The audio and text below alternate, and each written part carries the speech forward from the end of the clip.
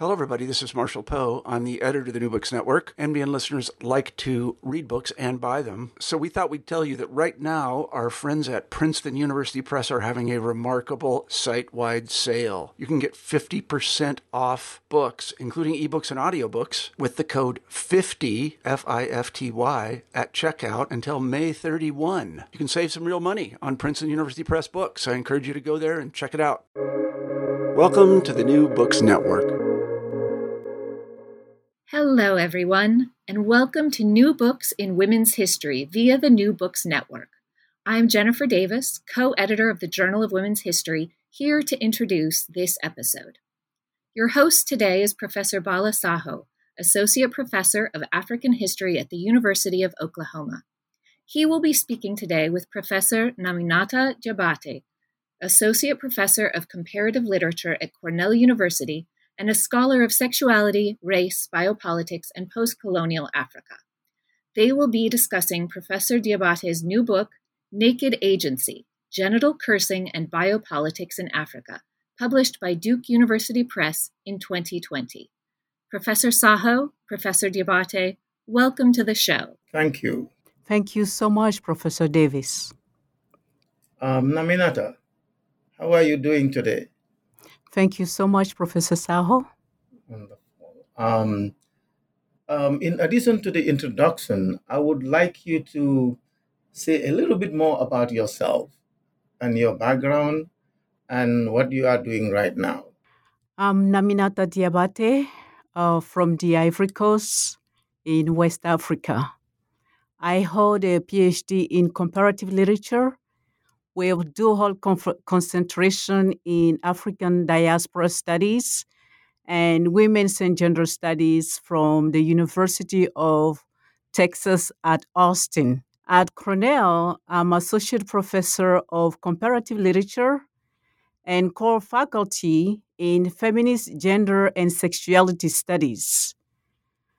My research and teaching engages multiple sites, such as novels of 20th and 21st centuries, online and social media materials, pictorial arts, film, journalism, and oral traditions from Francophone and Anglophone Africa, Black America, Afro-Hispanic, and the French Antilles.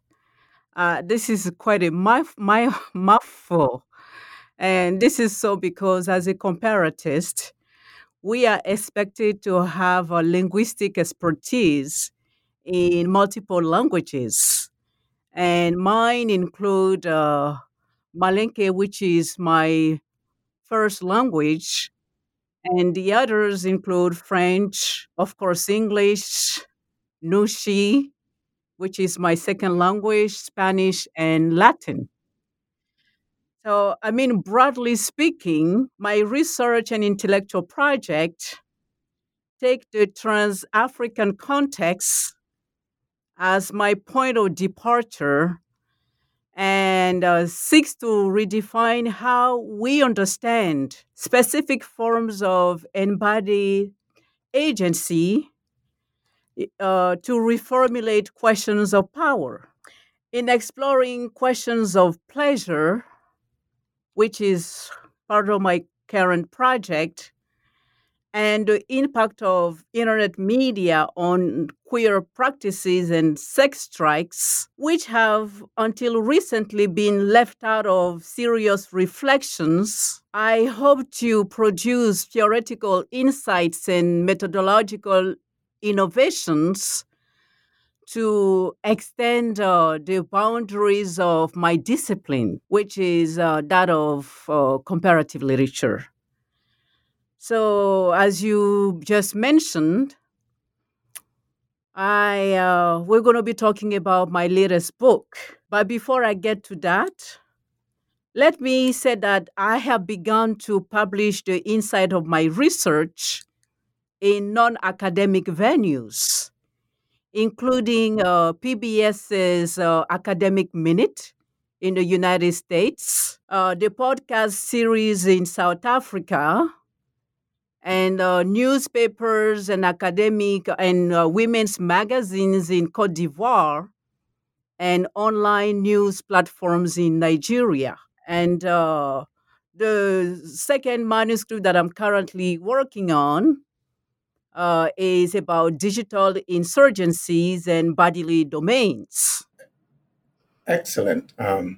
Terrific. So, Naminata, as a follow-up, can you tell us a little bit of why you wrote this book?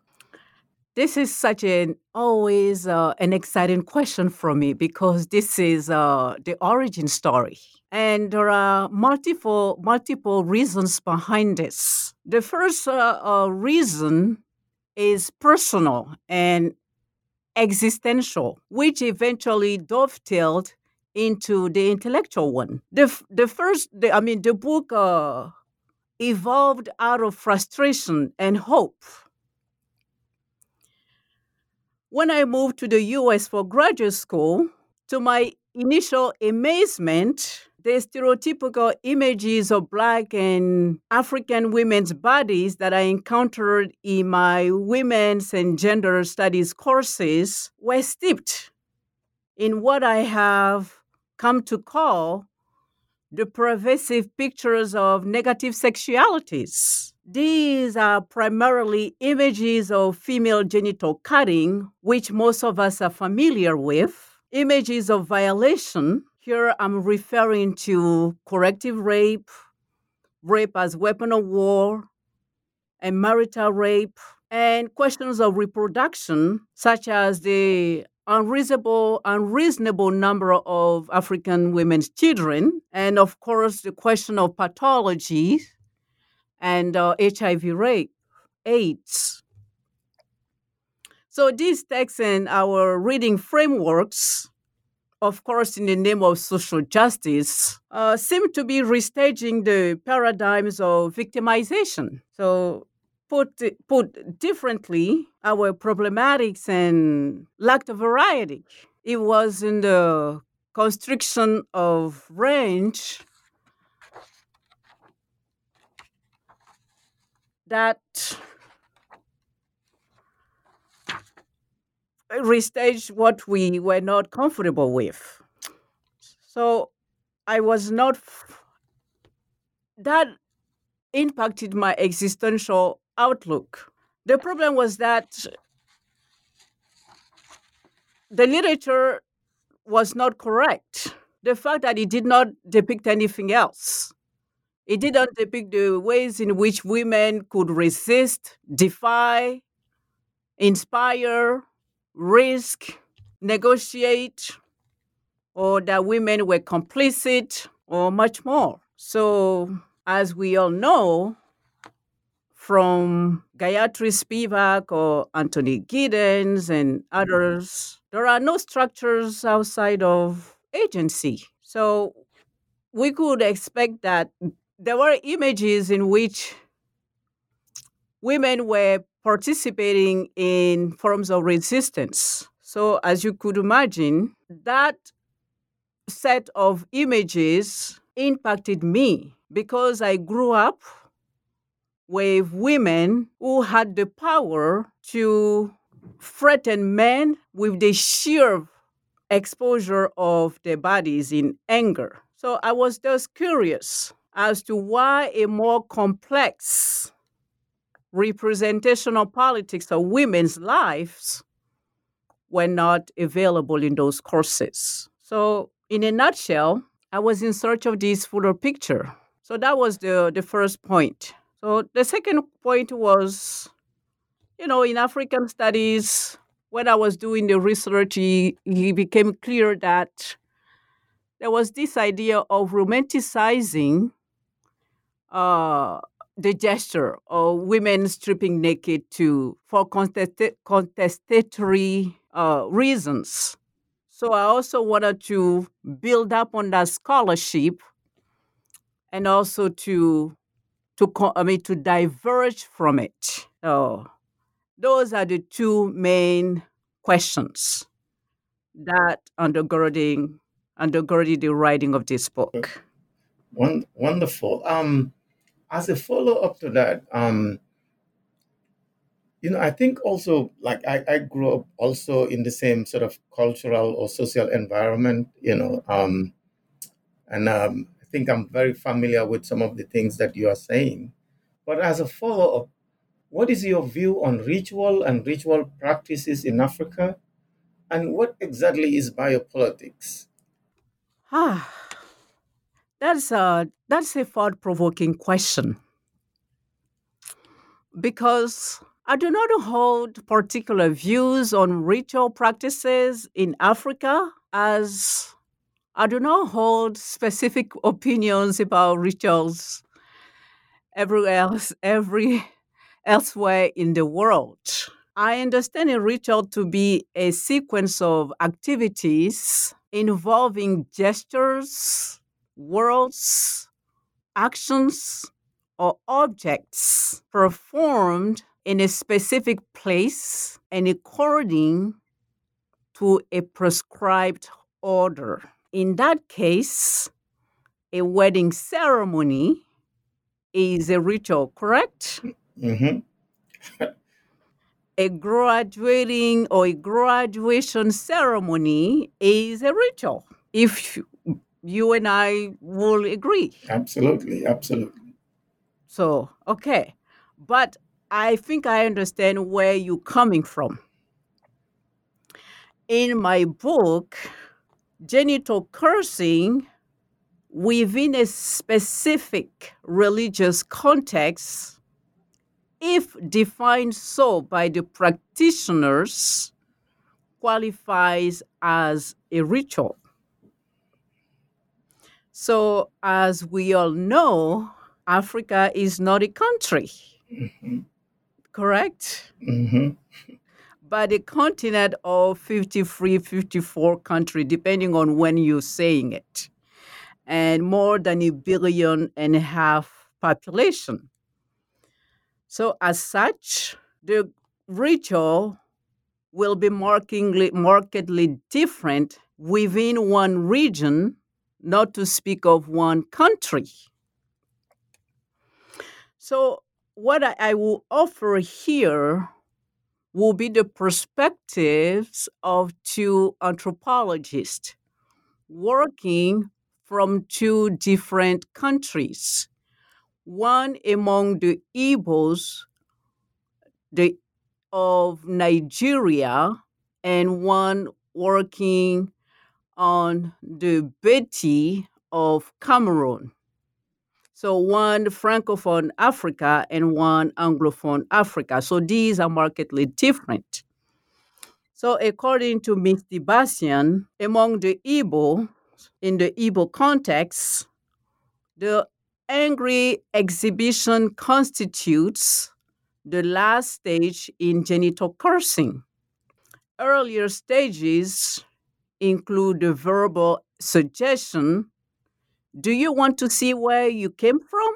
And the expressive movement of the woman untying the waistcloth in the ceremonious gesture.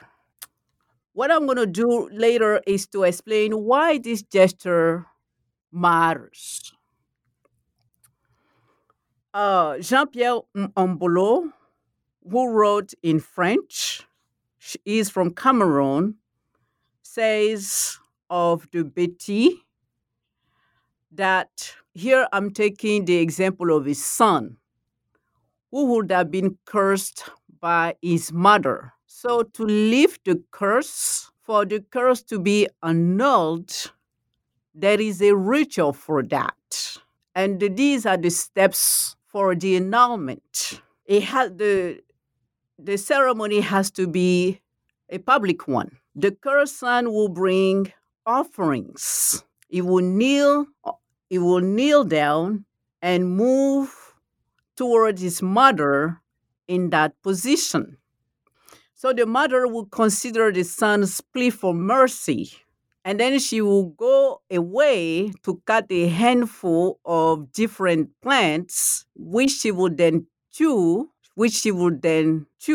and spit the juice of over her son. So that ritual will reintegrate her son into the community. So we see that this is a ritual.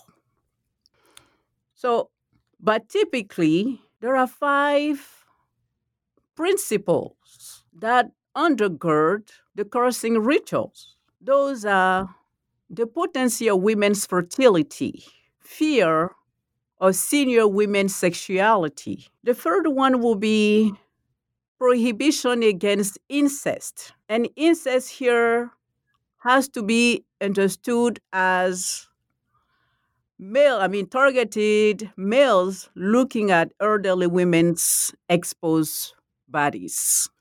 And witnesses should side with the women to ostracize the targeted males, because if they do not do that, they will be guilty of incest. So that's the 4th principle.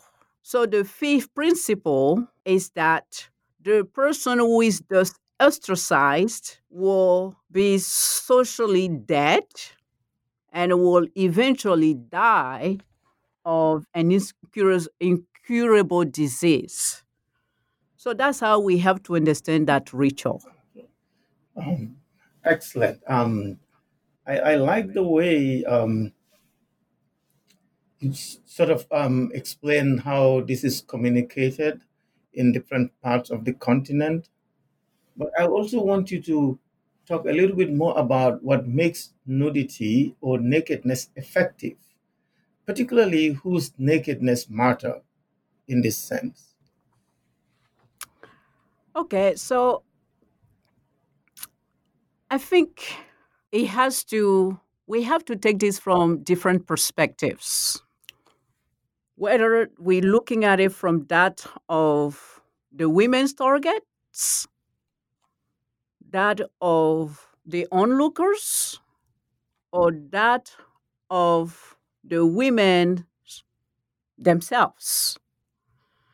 Because what I try to do in the text, and which other books on the subject didn't do, is to move beyond the dyadic framework that most of us are familiar with, which is the women and the direct target.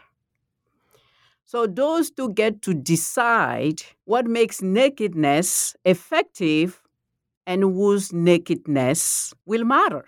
So if the women, whether they're young or old, say, my nakedness matters, the target will say, your nakedness matters or not, we are locked. And that position of getting locked is not fruitful. It is not generative in terms of our scholarship. We cannot move further than that. Okay, so let me backtrack a second. Nakedness, at least in contestation, as a form of conflict management, is as universal as it gets. There is nothing more universal than stripping naked to large grievances. Any culture where clothing is required in social relations, the removal of clothing always makes, removal of clothing in terms of dispute always makes a case, and it tracks a tension. So if you think of that universality, there are only 4 books, 3 books, 2 books actually, when I was writing mine, that took on that, at least in the modern era. Books that were circulating internationally, that were taking on that universal gesture. 2 books. We have the Australian scholar Ruth Barkan's Nudity, A Cultural Anatomy, 2004, and the British Philip Carr Gomes, 2012, A Brief History of Nakedness, which was, for geared toward a general readership. And both really focused, didn't even focus. They tangentially touched on disrobing. So I thought that, there had to be a full book on defiant disrobing. And when my book was going into production, I learned that another book in Africa, in the African context, was also in production. And that was anthropologist Laura Grillo. And her book came out in 2019, and it came out in 2019, An Intimate Rebuke. So, but we found in most of those books, the women and the target. What do we get here? That's not useful, I think, and I argue. On the continent, we have young women, we have elderly women. Those are the ones who typically define their nakedness as genital cursing. Other women, students, younger women, the ones who do not think of their bodies as housing potent forces, the unleashing of which will attack male targets, don't think of their nakedness as powerful, as effective in the same way as that of the elderly. So, what do we mean by effectiveness differs depending on the women. And if we think of effectiveness in terms of what he achieves, that is also different because the women mobilize their nakedness for a variety of reasons. Sometimes they just want to express utter vulnerability. Sometimes they just want to bank on the cultural capital of sex and attract the attention of the news media. Sometimes they just want to shame public officials. So, effectiveness is something that we cannot measure because the long term effects are not tangible. And that's the argument that my book tries to make. We cannot measure these things. And I think I'm going to elaborate on this with other questions Right. because I don't want to monopolize this conversation. Oh, excellent, excellent. We're doing great.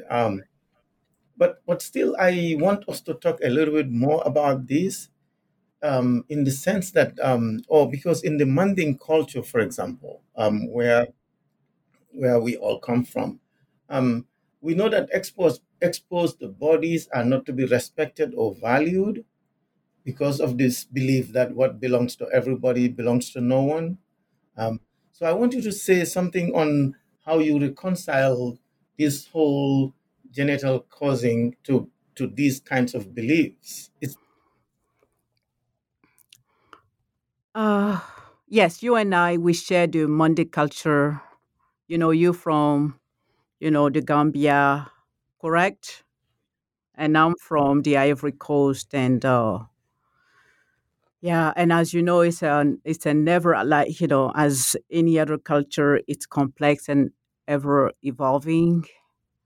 And, of course, we always need to historicize it and because it changes from decade to decade and from century to century. It depends on the locality. And yeah. Uh, why don't I briefly mention the Epic of Sunjata and its many variants as a way of responding to this question.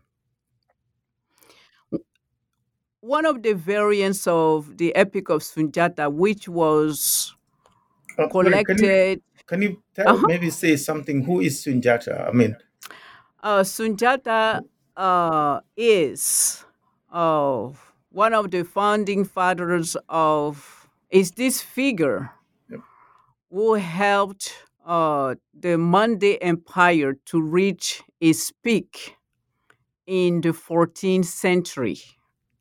And the Mande Empire was one of the most brilliant, successful empires in the world, especially in Africa in the 14th century. And it has been celebrated in the epic, the most well known being Jibril Tamsil Nyan's written version, but also there are thousands of the epic, written and sung by the Jalis that most of us are familiar with.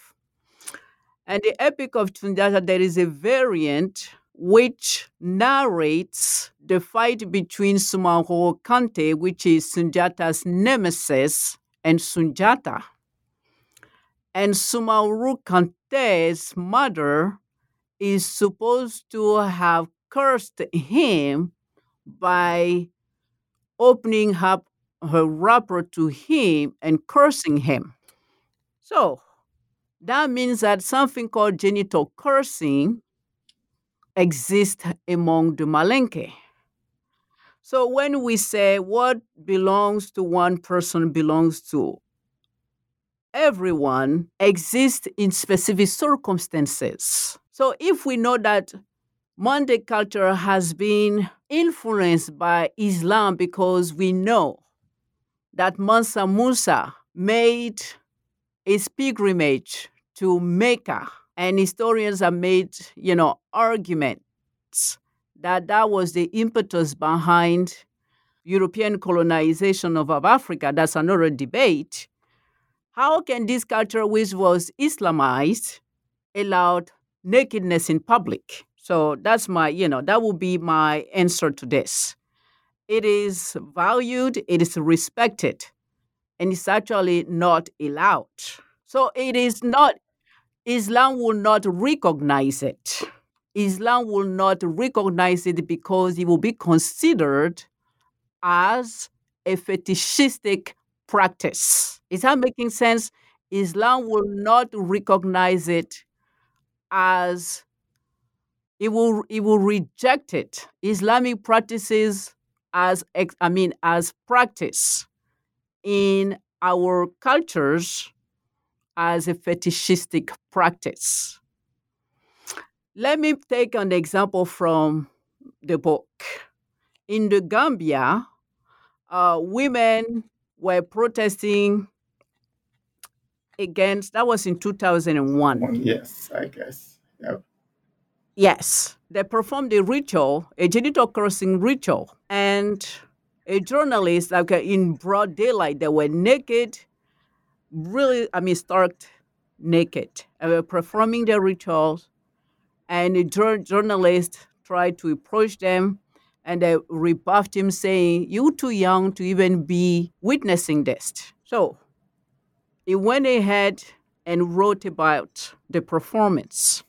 And 2 days later, when news of the performance became popular, you have both, you have religious leaders from the Catholic Church and uh, Hmm. from uh, from the No. mosque, both scathingly criticizing the women and their practices as fetishistic. So this is a great question, actually. Right. Very good. Maybe we can come back to this question because I think it's, as you said, it's very important. But my other, um, what I also like about is, I want us to return back to this whole question of naked agency, and if you can synthesize this whole concept one more time with regards to contemporary political, social, and economic climate in Africa, especially the struggle of African women. So, what is the connection between naked bodies and resistance? Or is it an act of hopelessness or of power? Hmm. Okay, thank you. That's a question that deserves, clarifying. What I called the romanticizing framework, that is a framework that I flagged earlier on. That framework typically upholds the women who strip naked on the continent as perpetually powerful when they strip naked. Their understanding of power is that once the women strip naked, they're powerful, and that's the end of the story. Independently of how the women feel after their performance. So, power here, it is understood to reside in the women's bodies. So, let me backtrack here a second. In genital cursing, women's bodies are supposed to house mystical forces. And it's by stripping naked, is by exposing their bodies. Women are supposed to be unleashing those forces. And those forces will befall the women's targets. And the resultant effect is that the male targets will catch all kinds of diseases, including infertility, all kinds of diseases that are really incurable. And then subsequently, death, social and literal death. So that is supposed to be a form of power. But what if you live in a society whereby somebody, instead of being shamed and being ostracized, fights back and kills one of the women? Because that's what happens in some of the texts that I closely read and also in real life. What do we make of the women's power? Because then we have to take into account the counterattack of the women's power. So that means that power has to be understood not just as something perpetual, but as temporary. Power has to be understood in terms of back and forth. You cannot hold power indefinitely. Power has to be understood in terms of temporality. And Foucault is not the only one who has reformulated power in terms of temporality, but he has articulated it in the most compelling way. Power actually is in tandem with forms of resistance. Resistance predates power and vice versa. They're co constitutive. And we have to understand genital cursing and defiant disrobing because I disambiguate these two. Not all forms of naked protest on the continent qualify as genital cursing. And not all defiant disrobings on the continent qualify as genital cursing. So we have to be specific. Unless the women come and say this is genital cursing, it is not. So that's why I use the term naked agency. That's much more neutral. Instead of imposing on the practice whether it's genital cursing, because I don't know unless I hear from the women themselves. So since naked agency brings together two terms that would typically be understood as antithetical, anti, uh, uh, antithetical, oppositional. I am trying to make sense of the contradiction that come together, like a power as temporary, as fleeting. The women are powerful in one specific moment, not at all time and in all places. Power does not reside in the body. power reside in the traffic. As soon as the target's response shapes the women's response and vice versa.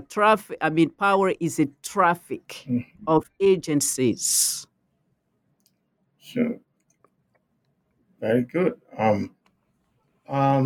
So as a historian, though, I think I have to ask this question: where is this form of protest? Where is it from?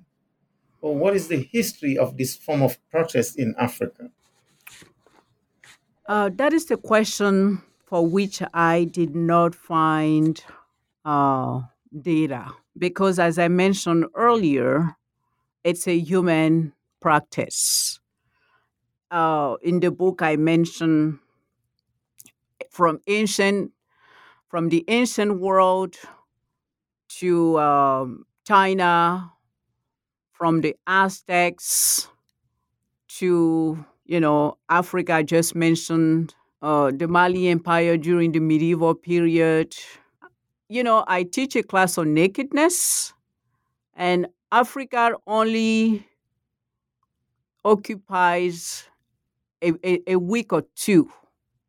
So I was not able to identify a specific historical moment where we can date this is when it started. But in the book, if we were to follow historical documents, it will be in 1922 in Kenya during what is called the Harry Tuku trial. That's when we can date it if we were to look for historical documents. All right. Mm-hmm. That's interesting, though, because maybe I would want to think that as you said before, even in the 14th or 13th centuries, this protest would have been there already, right? As you have given an example from the Mali Empire, right? But my other sort of point is the scene 3 of the book, Africanizing Nakedness. There you write about the attempt by public officials to inflate the customary power effects of mature women's angry self-disrobing for financial, political interests. So I want you to elaborate on that a little bit more, Okay. for our listeners. Okay. That's when we talk about the question of naked agency because we don't think about these aspects. We think about power residing with women. We don't think about the instrumentalizing that public officials make with women's own participation. The Ajanu and other female corporations are prime examples of these forms of co-optation. For example, during the struggles for independence in the Ivory Coast, the height of those struggles, the 1940s to the 1950s, the Ajanu, which is a secret society among the Baoulé of the Ivory Coast, was primarily politicized because the political elite was spearheaded by Houphouët-Boigny. Other leaders were from other ethnic groups, but the leadership was held by Houphouët-Boigny and other of his, some of his close allies. So the women, the Baoulé, they were central in those political maneuvers. And they will perform the Ajanu, and they were sometimes arrested by colonial officials. And sometimes when the men will be arrested, the women will go in front of the castle, the prisons, and perform the Ajanu, or sometimes those performances will be the sacred versions, and they will perform so that the powers of, the forces of the performances will aid to release their husbands. So several books will celebrate these women's participation, both mystical and material, in the birth of the nation. So fast forward, the Ivory Coast achieves political independence. You have factional politicization. The Baoulé, which are primarily in the one political party, will still instrumentalize the Ajanu against other political parties, and that is totally fine. But when it comes to empowering women in the Ivory Coast, that doesn't get traction. Let me take one example. In 2012, there were to be a marriage equality bill, which were to empower women in the household. And that bill did not pass. So how can we celebrating women's participation in the nation during political struggles, post-electoral civil war, the Ajanu and other female corporations and the, female genital cursing and purification, that's all fine. But when it comes to empowering Ivorian women, that doesn't happen. So that's what those two paragraphs, those two chapters in the book are about. So they really inflate the African aspect of, oh no, these African women, they're really powerful. The rituals are powerful. They really Africanize these, rituals. But that's the end of it. After that, we do not want to empower Ivorian women when it comes to modern practices such as the marriage equality bill. Oh, very good. So it's for the for our listeners, maybe you can explain what Ajanu really is, or who are the Baule, or you also mentioned is it Bagbo? Just in one, yeah, just in maybe 30 seconds for our listeners. Okay. So the the Baule is an ethnic group located in central east of the Ivory Coast, and Gbagbo was one of the previous presidents of the Ivory Coast, and he's from the western part of the Ivory Coast. He's a Bete. And the Ajanu is a secret society from the Baoulé ethnic group. Very good. Mm-hmm. Very good. Very good.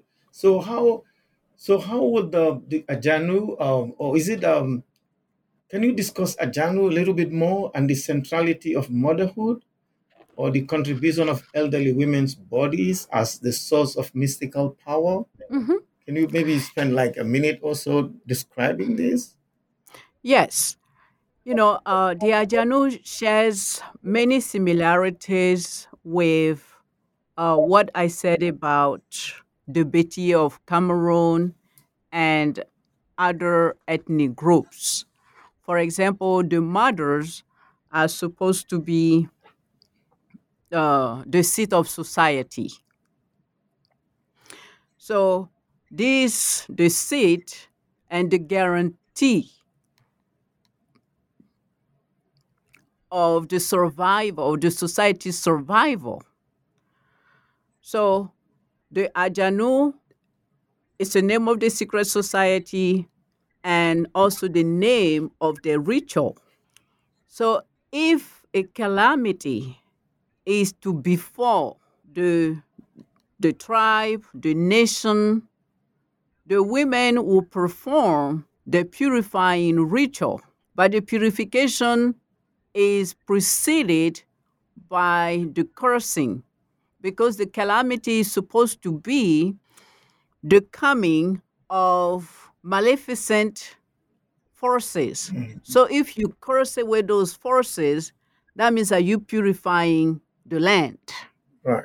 So they will perform two rituals. One is public and the other one is private. The private one is where, according to ethnographers and anthropologists, they will strip naked and then uh, pray and pray to the powers housed within their bodies and the deities which are in connection with the land and have the deities purify the land. So recently, last April, in the Ivory Coast, a village chief asked the women when COVID struck. The village chief asked the women to perform their janu, and the women they were wearing the face masks and they performed the public version of the ajanu, and then later on at night they performed the private part. The secret part. And somebody who knows that I work on this sent me the news of it. So COVID was supposed to be, was understood to be a calamity. Wow. Oh, very good. That's really interesting, though. But in While we were denying COVID here in the United States and refusing to wear masks, so you see that they were synthesizing the modern wearing the mask. They were not denying that wearing masks were essential to keeping the virus at bay, to warding it off. But they were also, deploying their own spiritual belief system to keeping the virus at bay. So, what a brilliant way of bringing both worlds together. fantastic. In scene 5 of the book, you discuss the potency of shame and the dysfunctioning of social relations because nakedness in itself is shame, right? So, how should we understand the dynamic relationships between nudity and purifying rituals? Are there some specific examples around the continent beyond the Gambia? Yes, in most of those disrobing events, shame is central because the bystanders, such as you or me, whether we accessing these images of this event through social media platforms or newspapers, we are shamed by seeing our own nakedness in somebody else's nakedness. So that's how the affect of shame is distributed. It is the potency of shame emerges from the idea that we are better than this. Like, I, as a human being, see my own nakedness in somebody else's nakedness. I see my own vulnerability, my own helplessness in somebody else's helplessness. So that's why, as adults, it's very difficult for some of us to look at a naked person. It's very difficult. And sometimes, based on our cultural and social standing, we can't even look at a male or a female. That's another question. In Here in the United States, shame seems to have a different valuation. But in some African societies, given the close ties within those societies, because everybody knows everybody, because our identities are so tightly woven, shame becomes the way to structure our social relations. So there is very little room to move beyond shame. Whereas in society where anonymity is possible, shame does not carry the same potency.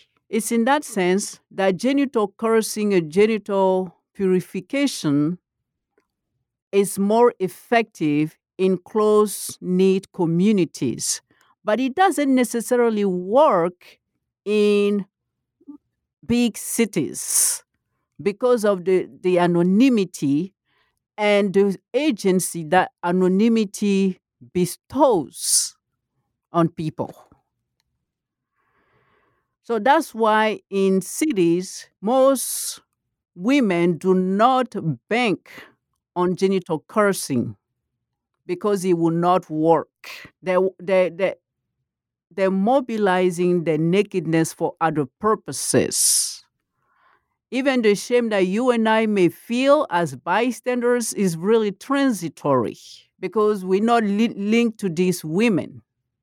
But if we were living in the same village, we will be beholden to these women. And in the book, uh, I have data from 23 different African countries. So that means that we have specific examples around the continent, except from North Africa. And the data that I have cover uh, about 10 decades. So from Mali to the Gambia, from South Africa to uh, uh, Swaziland, from Togo to Nigeria, Liberia. I mean, you name it. We have 54 countries. We don't have North Africa. I mean, most African countries have registered events with nakedness. So we really have lots of countries, at least to 53 countries, and I'm dealing with hundreds, no, not hundred, dozens of events. Mhm. Very good. Very good examples. I want us to go back again to this religious aspect of naked protest, because I think it's really important, particularly these days. So, bearing in mind that the religious sentiments from both Muslims and Christians, how should the populations view these acts of nudity for the foreseeable future? In other words, does the backlash from religious leaders diminish the efficacy of these women's rituals? Yeah, you will think that it will, but I don't think it is enough of a deterrence because, I mean, of course, if it was enough, you will not see the kinds of music and parodies and dance moves that we see for example, that you see in the Ivory Coast. And although in the Ivory Coast you probably have 50% Muslims and 50% Christian, so no, it's not enough of a deterrence. And I don't know about the Gambia that specifically, but there is enough religious heterodoxy. Lots of people practice Christianity and Islam, but also hold on to lots of indigenous religious practices. So, and I don't think it's going to go away anytime soon. But we also have to acknowledge, the secular state, because after all, most of those states in Africa are supposedly secular, and those religious leaders are not state leaders; they're just religious leaders, so they have authority over their followers. They're not representatives of the state. So we have to make those differentiations. They can have authority over the congregation, and you probably know how many congregants they have. But outside of those congregants, the question is, depending on the level of vulnerability that you're experiencing on a daily basis. And it's in that way that the question of negative biopolitics is very interesting in the book. You can go to the mosque every day or to the church, and then your basic human rights are being violated in the most scathing way. And all that you have left to have your voice heard, it's your body. In that sense, what does it mean to you? I mean, if you see, let's say, for example, in South Africa during Fees Must Fall, students were on campus, they were protesting, and then there were rubber bullets being shot, and the female students were just so flabbergasted. They felt that soon there will be real bullets. So they just started stripping naked. At that specific moment, should we assume that they're listening to the rabbi or to the pastors or to the imams? No. At that moment, it's a matter of survival. So these have contextual, sometimes these are right on the moment decision. That's what my research has demonstrated. Sometimes they have been planned, and sometimes they're just right, you know, on the moment, just out of sheer vulnerability. You don't have any other thing. Or in South Africa, when these women, from Soweto were seeing the shacks being destroyed by bulldozers, and they do not have anywhere else to live for that night. All they could think of was just to strip naked. That's all they could think of in that specific moment. So, Very good. But in that sense, though, what do you say to the idea that women do not exclusively control the power, but given to them by their adversaries? That's the men. What do you say to that? like I said, power is a traffic between the women and the adversaries. And here, I am moving beyond the women and the adversary to include all of us. Let's take, for example, uh, the women in Soweto, and that is in chapter 2 or 3 of the book. When they're stripped naked, one, the shack still got bulldozed, and their nakedness still got recorded, and it was blanketed. Most international news, television news broadcast images of their nakedness. 5 years later, academics went and interviewed them. You know what they said? That we regretted stripping naked because, one, we were not successful. Two, men in our neighborhood scolded us. Some said, my husband came and said, what were you thinking? And some said, my nakedness is forever out there in the world. And it's really out there in the world. There is no way they can take this back. Until today, we have access to this. So the idea of naked agency, what I call naked, is open agency. That woman's naked agency is open, and it goes on forever. You have access to her nakedness. I have access to this. And it's out there. She was powerful in that specific moment when she stripped naked, because nothing could hold her back. But her nakedness is still ongoing. But every time somebody looks at her nakedness from an exotic perspective and is laughing at it, she loses her nakedness every time somebody does it. Somebody uses it for purposes other than social justice. She loses her nakedness. She loses her agency. She loses her power in that specific moment. And that's what I call naked open agency.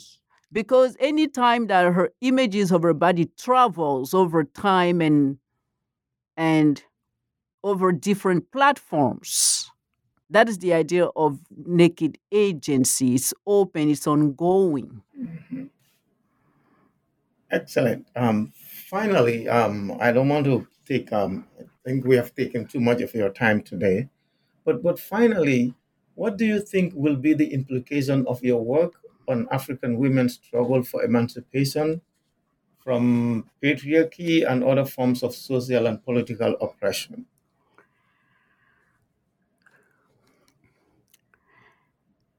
Oh, my goal is for us scholars to be honest in our scholarship and not be Mhm. and not and not rob these women from the truth of their performances, because I think we are doing violence, for example, to these women in Soweto, by not listening to them, by celebrating them as powerful that day and forever. We are not listening to these women. So for me, they deserve that we be nuanced in our analysis, because we are sitting in our ivory towers writing these papers, celebrating African women as powerful. They're stripped naked, they're powerful.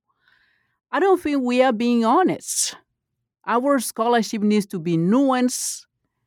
Our scholarship needs to be in tune to what they're really thinking as much as we can based on the data that we have access to. So that's one part of it. If we don't do that, we are just responding to our own fantasies.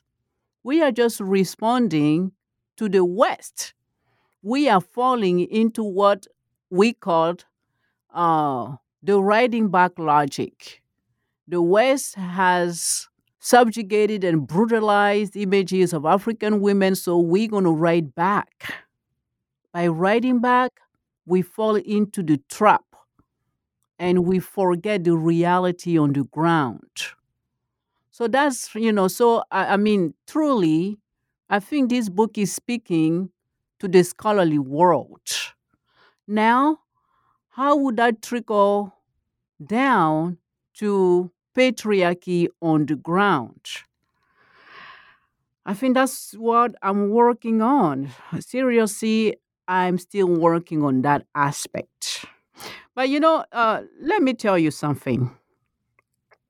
Last week, I was invited by I was invited by the U.S. Institute for Peace, and they were talking about violence and how women participate in violence in the community, armed violence in the community. And my point was how we identify peace, how we defined peace. Because when women strip naked, and some of the chapters in my book talk about that, we look at the forms of diaspora being as peaceful, but that's a huge mistake. And Barack Obama, when he was president, said it, peaceful protest.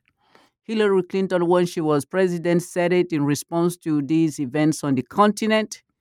But that was a misreading of these events.